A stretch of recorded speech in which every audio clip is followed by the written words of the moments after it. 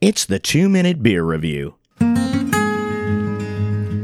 I'm Andrew Burkham, and once again I'm your companion as we face down that massive craft brew aisle in search of the hidden treasures we've been missing out on all along. This week, we take a look at Hop Rod Rye Specialty Ale from Bear Republic Brewing Company in Cloverdale, California. Is this one a real winner, or will it stall out before the finish line? Let's find out. Hop Rod pours a cloudy reddish nut brown into my glass. The scent is fruity and floral with just a tiny hint of that rye spice in the background. There's also just a little bit of that malty caramel in the scent as well. Overall, complex and exciting.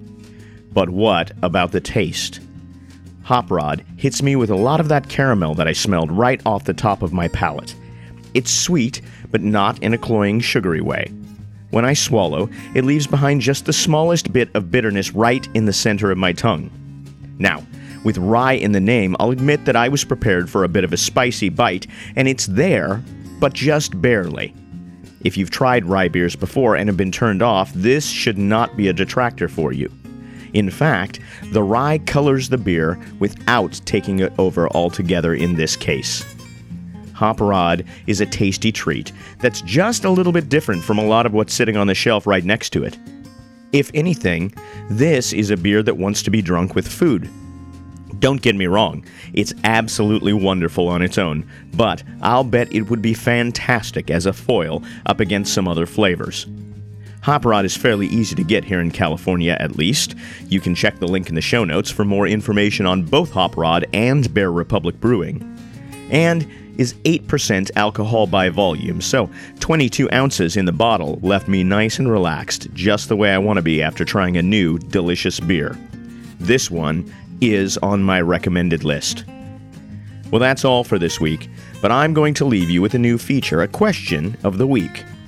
We'll start with a simple one. What's your favorite beer style, and why? Are you an IPA lover, or does a Czech Pilsner tickle your fancy? You can send your answers to 2minutebeer@gmail.com. Remember, that's the number 2. Tweet them to @2minutebeerrev1. I know, Twitter only lets you use so many letters in the handle. Or post them to the Facebook page. Just search for the 2-Minute Beer Review there. I'll put all the pertinent links in the show notes to make it easy for you.